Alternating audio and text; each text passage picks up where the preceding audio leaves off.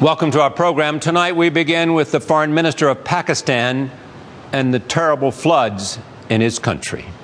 I met with some very seasoned, experienced people who had experience in dealing with natural disasters, and they were telling me that their international experience tells them that an international response to a tsunami, to an earthquake, has always been different to a flood situation. And, the damage of the flood situation can vary. But now, as the world is realizing that this is not just a flood, this is a mega flood. This is a flood of the century. We continue with Spike Lee, the filmmaker whose latest documentary on HBO is called If God is Willing and the Creek Don't Rise. It's greed. It was greed.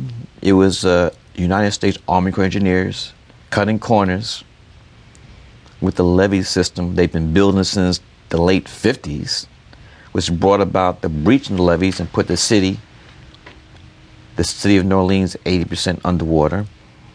And it was greed on the part of BP that brought about the greatest oil disaster in the history of the world. We conclude this evening with the popular French actor Vincent Cassel, whose most recent movie is called Marine.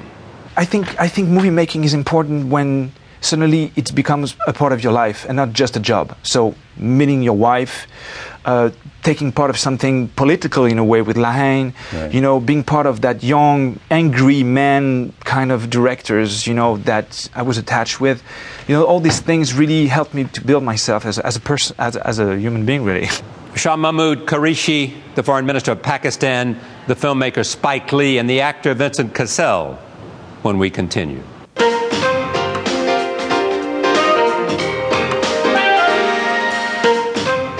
Studios in New York City. This is Charlie Rose.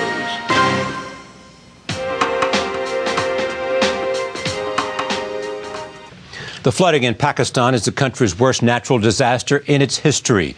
1/5 of the country is underwater.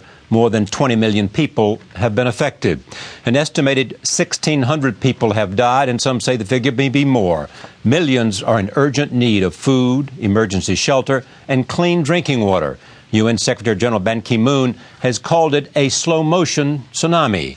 Yet international donors have been slow to raise the UN's target of $460 million. A special meeting of the General Assembly was held yesterday to mobilize support. Secretary of State Hillary Clinton spoke at the session. The United States has and continues to take swift action to help. And on behalf of President Obama,